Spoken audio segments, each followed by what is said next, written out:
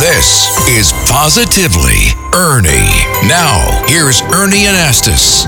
And I'm back on the streets of New York asking my question of the day. Okay, here it is. It's daylight savings time right now. Should that be permanent? What do you think? I would rather get up in the dark and have more light at the end of the day. So yes, but I know a lot of people who have kids and they feel, of course, the school bus, it causes problems. So I just want it set one way or the other. I just don't think we should switch around. Either one I could adjust to. But you don't prefer daylight savings time?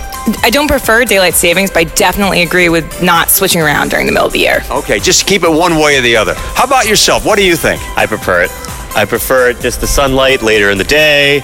It does stink waking up earlier in the morning when it's dark, and I know it's tough for parents, but selfishly, the sunlight at So you're for daylight savings time? Yeah, I am. It's daylight savings time right now. A lot of people like it. Do you? I do. Okay, should it be permanent? Should it be permanent? I think so. Why? Well, because, you take advantage of the daylight, and I think it makes total sense. Is it good for your family, too? Yes. Yeah. Good for the kids? Kids are grown up, but yes, I think so. A little more time outside. Definitely. Thank you so much. Thank you. A lot of people think daylight savings time should be permanent. What do you think? I think as much daylight as we can possibly humanly have should be permanent. So you're all for it? All for whatever is the most daylight.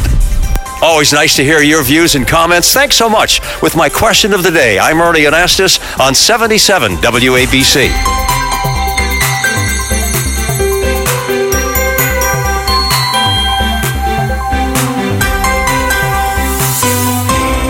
More positivity, listen Sundays at 5 for Positively Ernie and Patricia. And for even more Ernie, go to WABCRadio.com and the 77 WABC app.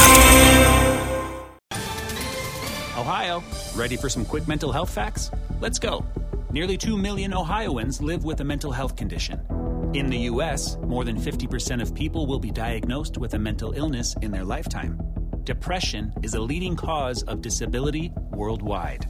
So why are some of us still stigmatizing people living with a mental health condition when we know all of this?